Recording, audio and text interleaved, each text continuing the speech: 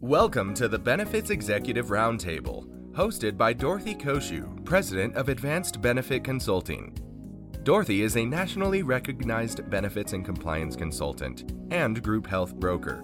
Here, you'll listen to industry experts break down the latest news and trends in employee benefits, healthcare reform, regulations and compliance, all designed to empower executive decisions. We're back again with Marcy Buckner, Senior Vice President of Government Relations at the National Association of Health Underwriters. Marcy, thanks for being here once again, and welcome. Let's get right back into the upcoming election and the candidate platforms. We'll talk a little bit about California's single-payer issues and other important legislative updates. So welcome back. Thank you. Well, let's get right back into this. Let's talk a little bit more about what Joe Biden has said he wants in healthcare. Can you fill us in on his likely priorities? Yes, and we talked a little bit about this in part one with his interest in upholding the ACA, and then also his interest in a possible public option or even adding more people onto Medicare by lowering the age requirement. And so in his platform, which was released during the Democratic National Convention, which is tradition, we saw that he did include lowering the age for Medicare eligibility to 60. There are some talks of whether that will be optional, whether people have to take it up at 60, whether they can wait till 65, how all of that will work. But there is an interest there to lower the age requirement. And when we talk about that, I'm always asked about the funding of Medicare. Right now, it is set to run out of funding in, I think, less than 20 years. So lowering the age obviously increases the cost, and that funding runs out even more rapidly. So kind of putting a concern in there, not just on all of the other issues that happen when you add people into Medicare, but even just looking at cost alone. And then the other priority will be setting up a public option. This was something that was originally included in the ACA, but was taken out through several iterations because it was a very time-consuming process getting to the final bill. And so what the public option would be offering government negotiated rates with carriers as an option in the market. This is different than what we have with the exchanges. The exchanges are not government negotiated rates. The exchanges run alongside private coverage, and what is offered in the exchange also has to be offered off of the exchange at the same level. And so that would not be a requirement of those plans going through the public option. And again, they would be government negotiated rates. So the thought is that those rates would be much lower. And when we get to that point is when the concern falls that private coverage running alongside this, the prices could be so competitive that it prices the private market out of business. And then what do you do when only the public option plans are available? Does that lead to a single payer system? What happens then? And so that's kind of the gateway going through public option. That would take several years to get to that point, but it opens the door when we start talking about including a public option. Yeah. What about a Trump reelection? What do you see as his healthcare platform and priorities? Sure. And so President Trump did not release a platform during the Republican National Convention, which is unusual. But because we've had almost 4 years with President Trump, we really just look back to his track record of what we would expect to see for another 4 years, and then also look to all of these executive orders. So these have all placed kind of a roadmap for us of what he would like to see. Of course, when it comes to the ACA, he would like to continue to try to dismantle that, which has happened through different regulations that he's released, the extension of short-term plans, although I know California acted to ban those entirely, the expansion of association health plans. The Trump administration has led challenges to the religious exemption for providing contraception, which was ruled on earlier in favor of the Trump administration earlier this year. So we do know that he would like to continue on that path. And then an area where we know they both agree, they've both campaigned on doing away with surprise billing, lowering prescription drug costs. And of course, President Trump has those executive orders that came out that give us a roadmap for that. So there are a few similarities, but that's kind of where the differences fall between Biden and Trump. Okay. What are and I know we've talked about this a little bit already, but what are the key issues affecting the election and how did healthcare rank in their importance?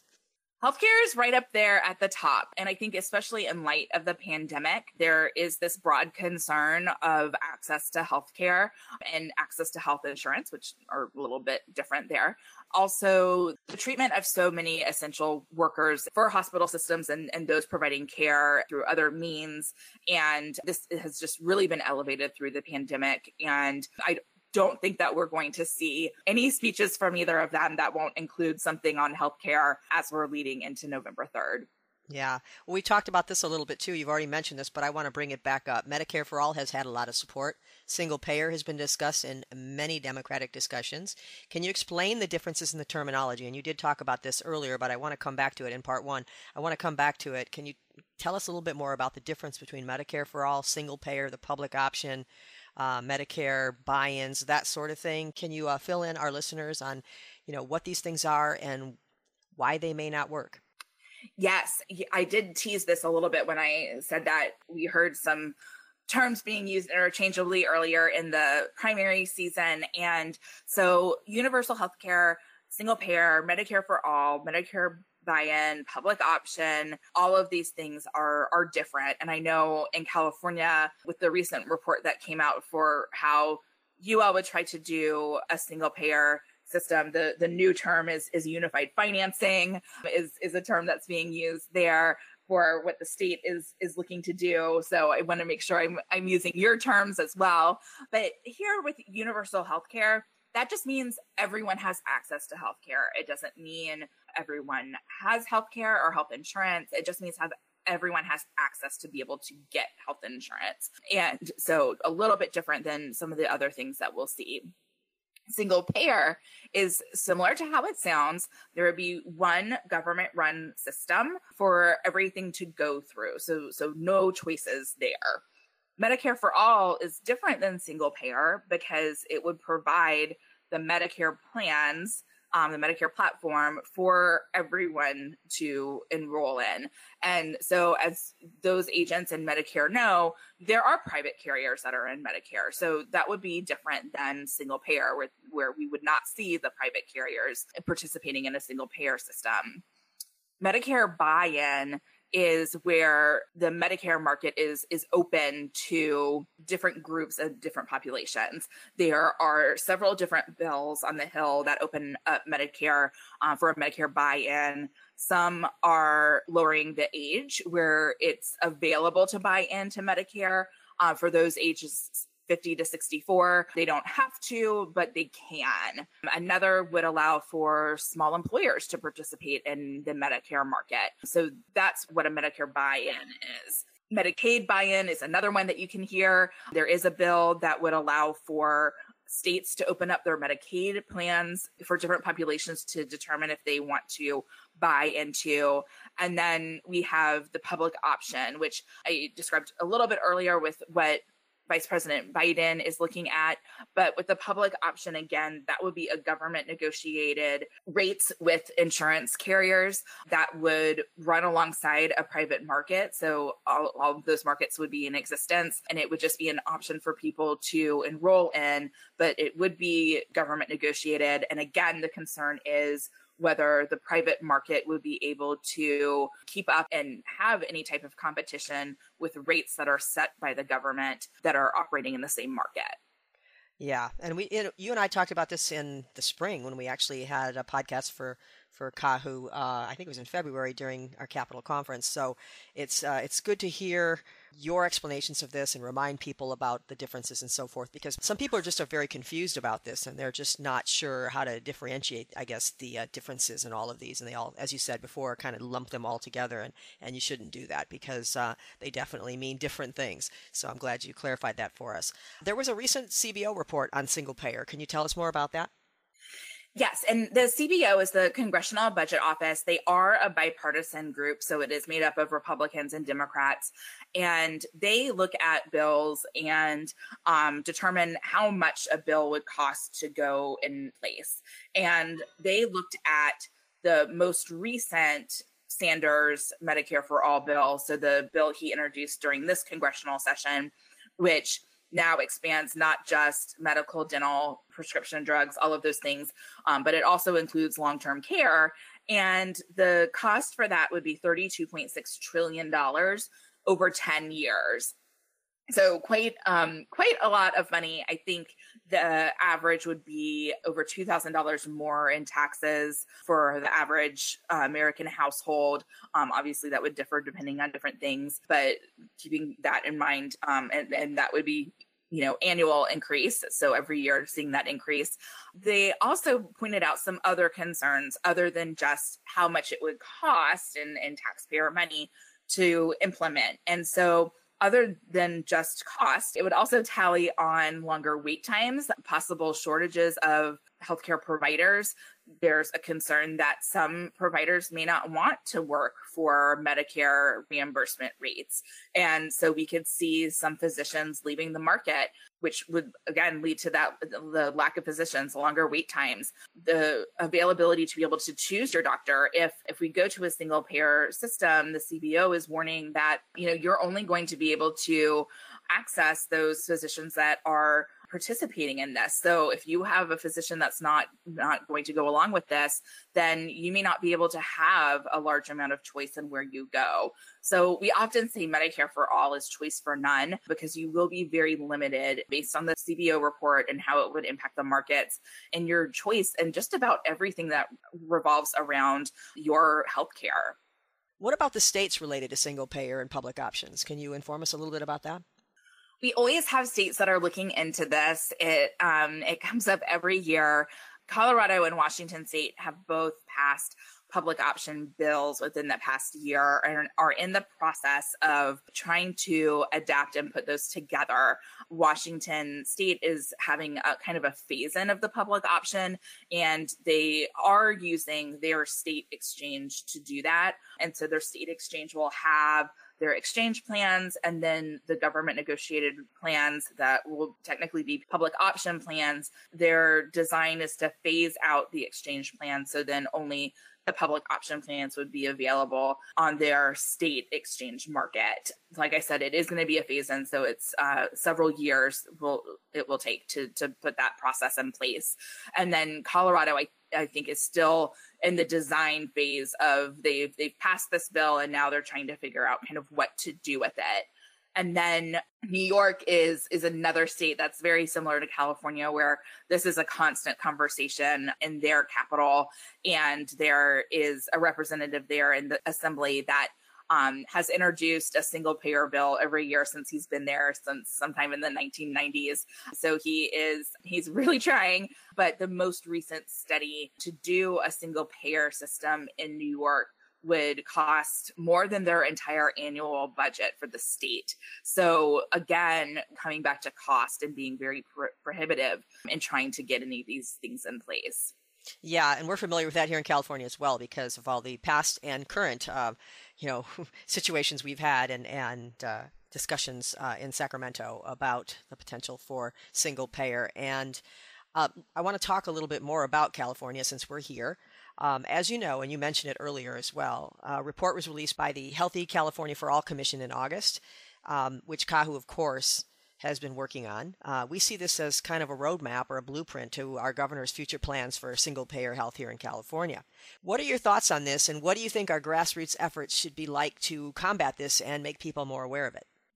This was very interesting. And I know for the Healthy California for All Commission and other groups that have been working on this for quite some time in California have kind of gone back and forth on different ways that they're using their abilities to try to kind of market what this plan would be. And we've gone through several iterations out there where I know Governor Newsom has talked about universal health care. There were some bills on that a couple of years ago and using that terminology, universal health care. We've gone through some iterations out there talking about using single payer as the terminology. And then, like I referenced earlier, now the terminology they're using is that unified financing and the way that system would work would be very much similar to a single payer system where it would not have private insurance carriers in the market.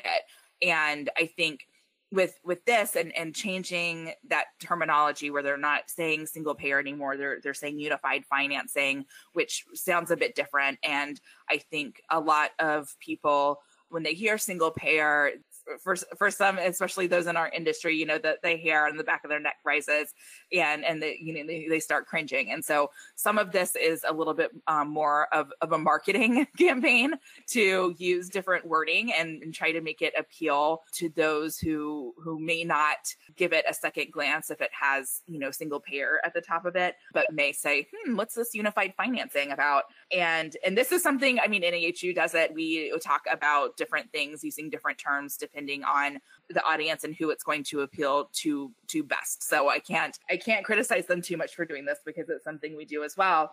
But I think with KAHU, your opportunities here are to educate people and to let them know exactly what that unified financing means. And with grassroots, and I know you all have done this in the past, you're really good at doing this, getting out a campaign to educate using not just social media, but other ways to get advertising out and to make sure that people understand exactly what's happening. And then also messaging to your lawmakers in Sacramento. And again, I think because, to quote President Trump, healthcare is hard. It is hard. And I think that with changing the terminology here and starting to use that unified financing, there are even going to be lawmakers, elected officials in Sacramento that may not understand that nuance of a change. And to them, it might look like something different that they think is very appealing when in the past they opposed a single payer system. So I think it's very important for KAHU to educate not just voters and consumers, but also those policymakers in Sacramento. So when this does get to a vote, it will probably take several years before it gets to that point, since this is the report that was released by the commission and not a bill that has been introduced yet.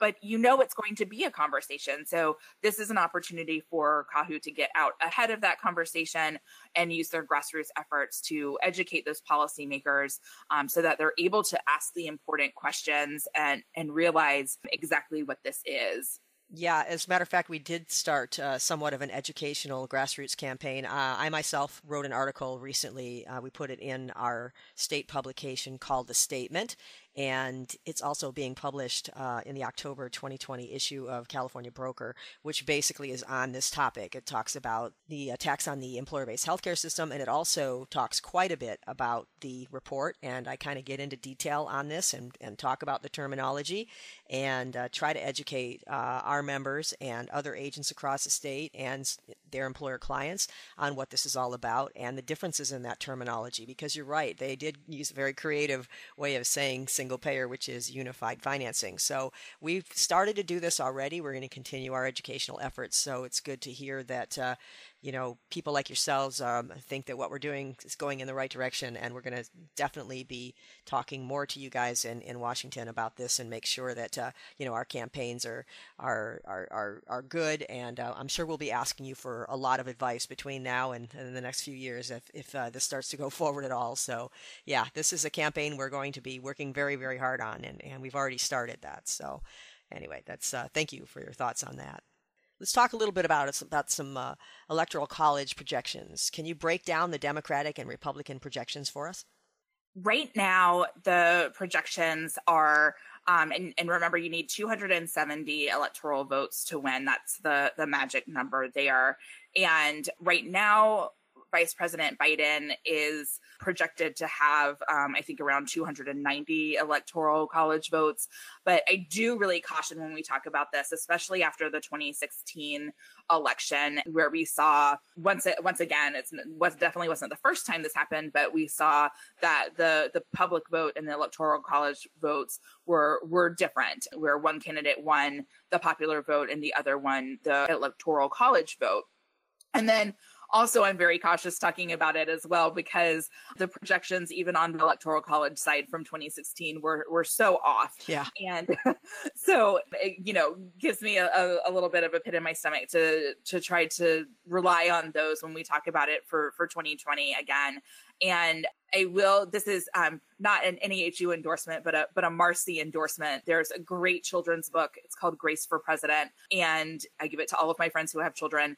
And it talks about this little girl who wants to run for president, and it breaks down the Electoral College really, really well. So for something that can be very hard to discuss, it makes it very easy. So if you are having trouble talking to your children about it, I suggest this book. Hopefully Amazon will get lots of hits for it.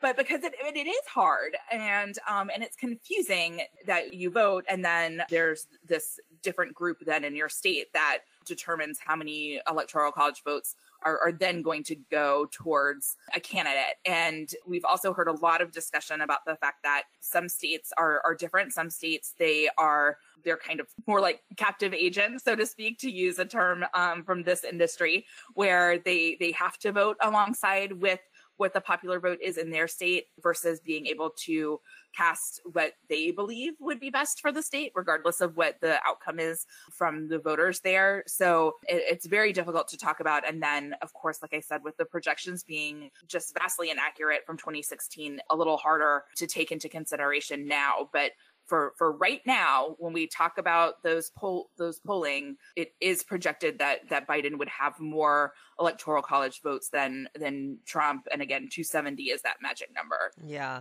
And it is confusing. And I like the idea of that book. I might get that myself. Even I have difficulty understanding it sometimes and would like a little refresher. It's been a few years since I've been in school.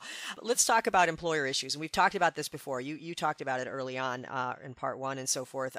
But I want to come back to it because it's really important to our members and their employer clients as well as the general public. First and foremost is the employer exclusion. Let's talk about why this is important. I'm going to kind of break this down a little bit. The employer-based system has been obviously very successful, probably the most successful of all components within our healthcare system. Why is the employer exclusion so important to keep the employer-based healthcare system in place? The employer exclusion is really what drives the employer-based market. And we really think that without having the exclusion in place, that we would see a lot of employers choose not to offer health insurance because it wouldn't have that benefit to them. And it also wouldn't pass down a benefit to their employees either. And so having this employer exclusion, which allows employees to deduct from their income the funds that employers provide to them in the form of health insurance, is very important to be able to preserve. It lowers the taxable income of the employees. It also lowers that threshold for the employers when they're doing their FICA taxes, and really is, again, like I said, one of those primary motivators and has been in place before the employer mandate, but was really one of the primary incentives, again, for employers to offer coverage really before having the extra motivation of the employer mandate. Yeah. And tell us more about the tax treatment of employer-sponsored healthcare coverage. Sure. So right now, as I mentioned, the exclusion allows for those funds not to be taxed. So they're not taxable. And what we've seen over the past couple of years is an increase in support to actually tax those funds that go towards health insurance and health benefits for employees. And this has been talked about in a number of different ways, to either tax that amount in total or to cap the amount that would not be taxed. So capping it at like 80%. This is really an area because these funds aren't taxed that some members of Congress look to as a possibility of an area where they can raise taxes, try to put some money into the Treasury to go towards other things. And we believe that if this goes through, we could see what could possibly be the highest increase in taxes for middle-class Americans that we've seen in quite some time. And so that's why we really talk about this almost anytime we're meeting with a member of Congress and talking about employer-sponsored coverage, because if this is taxed, we do believe, again, like I said, that we would see employers that don't have the incentive to provide this and possibly see, like I mentioned, a huge increase in taxes for those that have employer-sponsored coverage. Yeah, and I agree with you. That's something that we definitely have to try to keep in place because obviously, a lot of people are insured through employer-sponsored health coverage throughout the country, of course. Another employer issue is, and you mentioned this earlier as well, the employer reporting under the ACA, and we said we would come back to this. What are the priorities of NAHU here, and what would NAHU like to see? So I talked about this in the frame of COVID-19 and the difficulties in compliance, but I think we all know that even when we don't have a pandemic, it's still very difficult to comply with employer reporting under the ACA with the employer mandate. And so a bill that we have been working on with one of our coalitions, the Partnership for Employer-Sponsored Coverage, is to allow for employer reporting to go through a system where employers are reporting on a prospective basis. So they're reporting at the beginning of the year what they will be offering instead of going back and explaining at the end of the year with all of those look back periods and all of that other nice, what we like to call fancy math of trying to calculate all of those things. And it would be much easier. Our bill does allow for those who really like the current system. I mean, we know there are a handful of those out there to be able to continue under the current system, but this bill would allow for that prospective system to be an option as well. And then, there are actually people that think this is a good thing and actually like it, huh? I'm kind of surprised by that. Right. I guess that's true. It's difficult. It's hard to imagine. Yeah, it's very difficult. Yeah. There's something for everyone, I guess.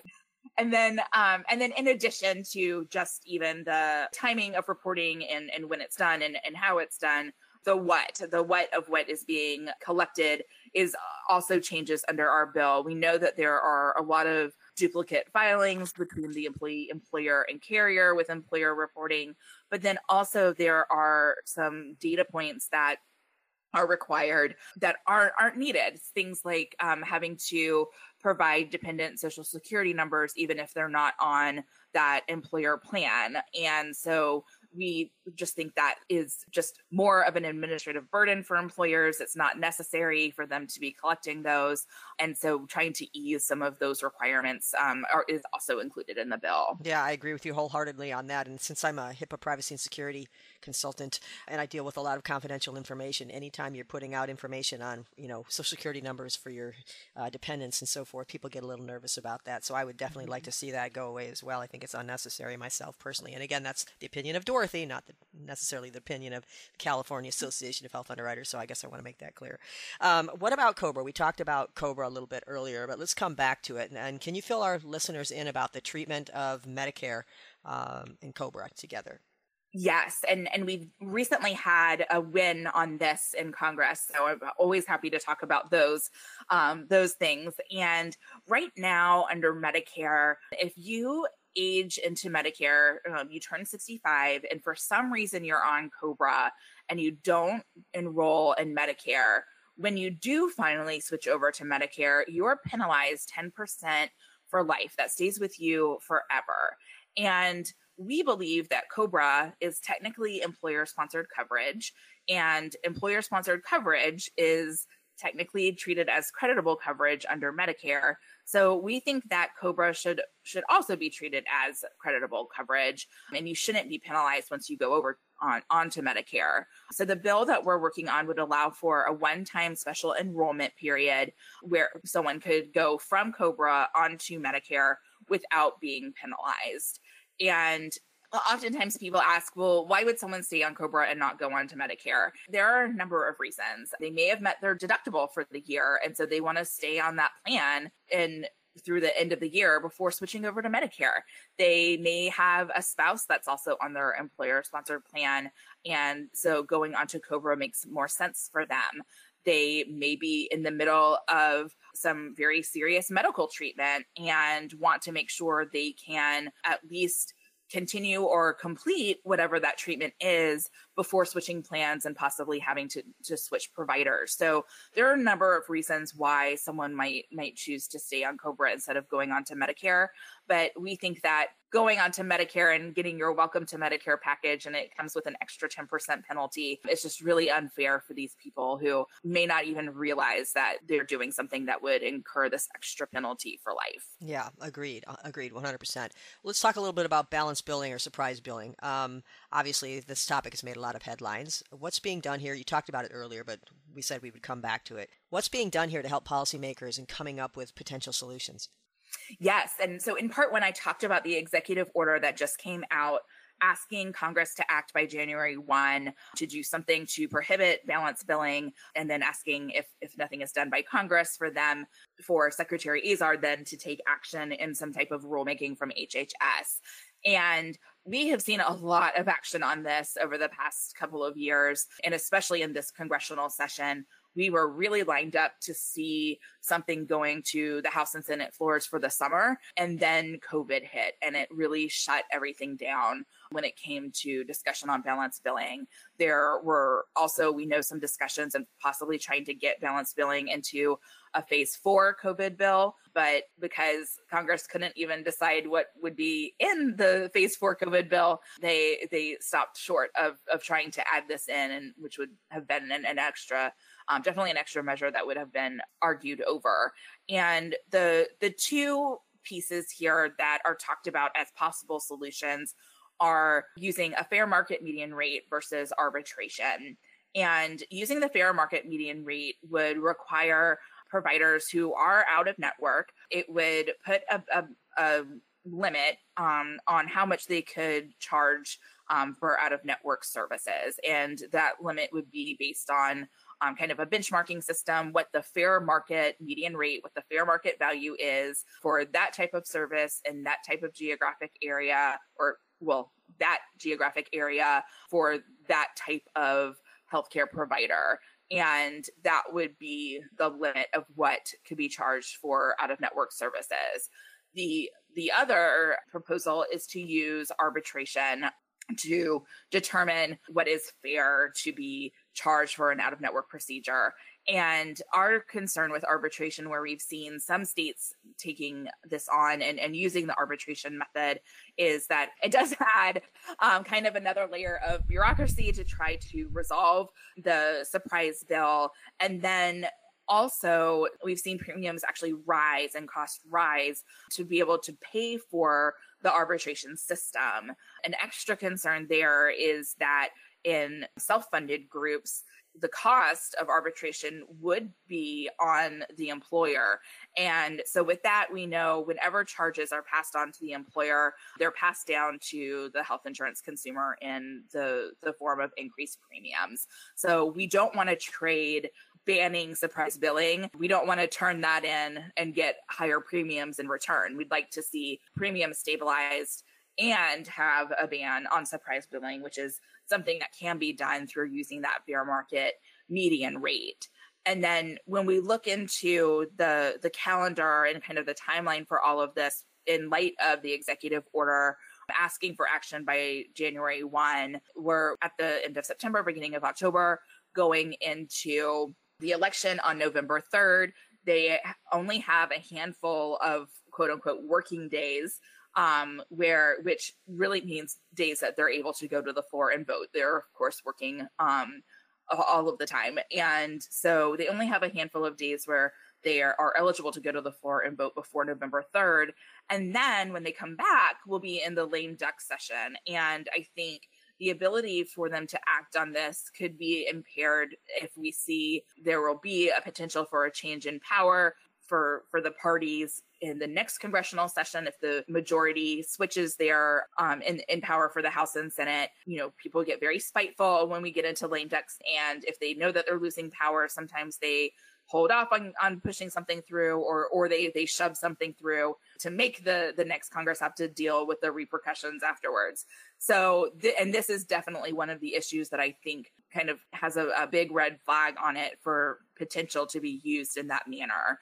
And I will say that Senator Alexander, who is retiring after this year, he has said that this is his legacy issue. He would like to see something done on this. So it'll also be interesting to see if his fellow senators will rally around him and try to get this done for him before he retires. But that just kind of adds a kind of another unique lens to look at this through. There were some IRS rules proposed for direct primary care arrangements and healthcare sharing ministries. Can you fill us in? Yes. So there was a proposed rule that we, NAHU recently commented on that would allow for the use of HRAs and possibly HSAs to pay for direct primary care and for membership in healthcare sharing ministries. And I'm being careful to use membership for the healthcare sharing ministries because it is not traditional health insurance, it's not major medical, and the HRA and HSA funds must be used on medical care. So I'm being very careful in how I'm terming that. But we did hear from many of our members across the country, specifically on that direct primary care piece. And many of you called me or sent me emails and said that this would be really a huge benefit to your clients if they were able to use those funds to pay for direct primary care. And so there is a hearing in October that we have submitted one of our members to testify that is going through this rule and the comments that were provided. And so we are really looking forward to providing testimony on this and hoping that we can get this into law to really help out some of those folks to be able to use their funds towards this. Okay, thank you. The Trump administration released proposed rules on grandfathered plans under the ACA. What's this all about, and what's the latest on this?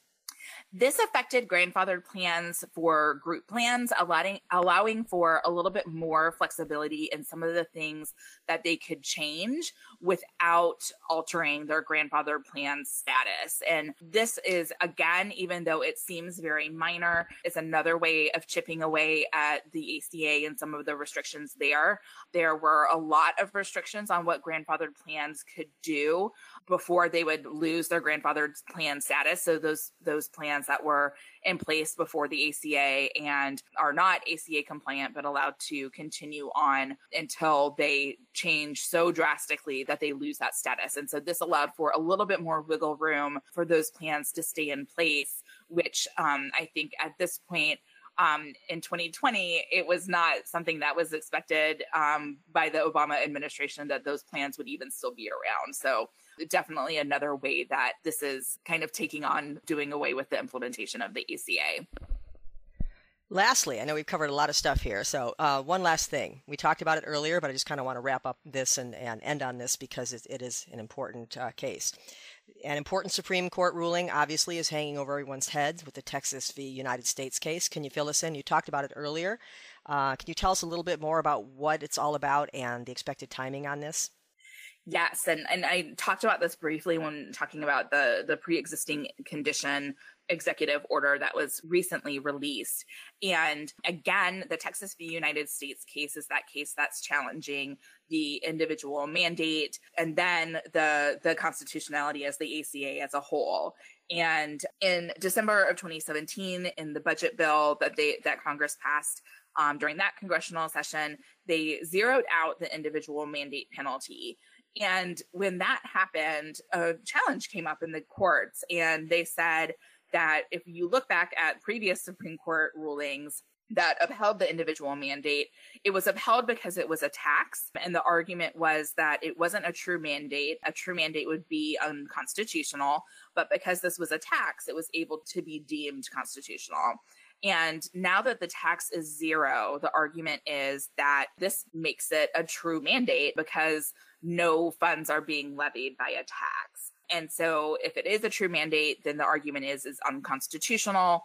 And then the argument continues that if this piece is unconstitutional, then the entire ACA is unconstitutional. And this has made its way up to the Supreme Court. Oral arguments are scheduled for November 10th, so a week after the election. And we are not expecting a final decision on this until June of 2021. So that's oftentimes the timing after the Supreme Court hears cases, and then they release all of their opinions over a few weeks during the following summer. And the premise here has changed a little bit on what we are expecting because of the passing of Supreme Court Justice Ruth Bader Ginsburg, who in the past has voted in favor of upholding the ACA and some of those previous challenges that we saw. And so the expectation was that we were probably going to see a 5-4 decision on the Texas v. US case. Now there's kind of a big question mark on that, a larger question mark than I had before on how this is going to kind of shake out. And obviously others are thinking this as well, for President Trump to have released an executive order saying that if the ACA is deemed unconstitutional by the Supreme Court, that he wants to continue on with pre-existing conditions. So for him to release that executive order, he thinks that this is a possibility that could happen, and especially knowing that Ginsburg's vote will not be present. Also looking at it in light of having an empty seat on the bench, when we talk about Supreme Court justices and the confirmation process, it is very political, but I'm going to take the politics out of it and just look at the timing. It usually takes around 70 days. That's the average for confirming a Supreme Court justice.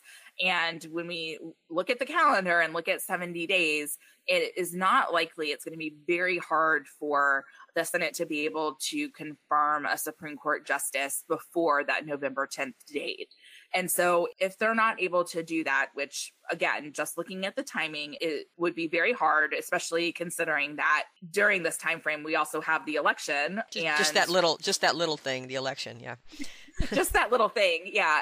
35 senators are up for re-election this year, 23 of them being Republicans, and they would need every Republican vote to confirm a possible Supreme Court nominee. So trying to fit the nomination process and confirmation process in while all of these other pieces are moving around on the schedule. Again, just looking at the calendar, very unlikely. So it raises the concern that this will be heard by an 8-bench court. And so others are looking at past rulings from some of the other Supreme Court justices, such as Roberts and Kavanaugh, where in the past they have ruled, because the question is, if the individual mandate is unconstitutional, can you take it out and let the rest of the ACA stand? And that's called severability. Can you take the bad piece away, cut off the bad part of the avocado, and can you eat the rest?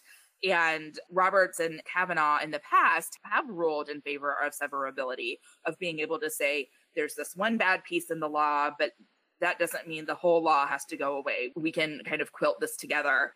And so they have ruled in favor of that in the past, but not when it comes to the ACA and healthcare, which, as we all know, becomes very, very political. So unfortunately, I have more questions than answers on this right now, but we will stay tuned to see how the oral arguments shake out on November 10th, what questions the justices ask during that time, and then look to that opinion coming out in June. Well, it's going to be interesting to see what happens for sure. I want to thank you, Marcy, for all the valuable information you provided as always. And I want to say thank you also to NAHU for all of your efforts in preserving the employer-based healthcare system. And of course, all your legislative and regulatory efforts continuously in Washington. Thank you so much. Thank you. Thank you so much. Oh, you're welcome. And to everyone out there, please stay safe, stay healthy, and just hang in there with us, and we'll try to keep you as updated as we can. Thanks a lot. Thanks for listening. This podcast is produced by Advanced Benefit Consulting, Anaheim, California. With permission, this podcast has been edited from its original version for use by the California Association of Health Underwriters. All views expressed are those of the host or interviewees and not necessarily those of Advanced Benefit Consulting. Information contained herein should not be construed as legal advice. We always recommend that you consult with your legal counsel as situations do vary. CAHU members are encouraged to visit the California Association of Health Underwriters website at cahu.org for more information and updates.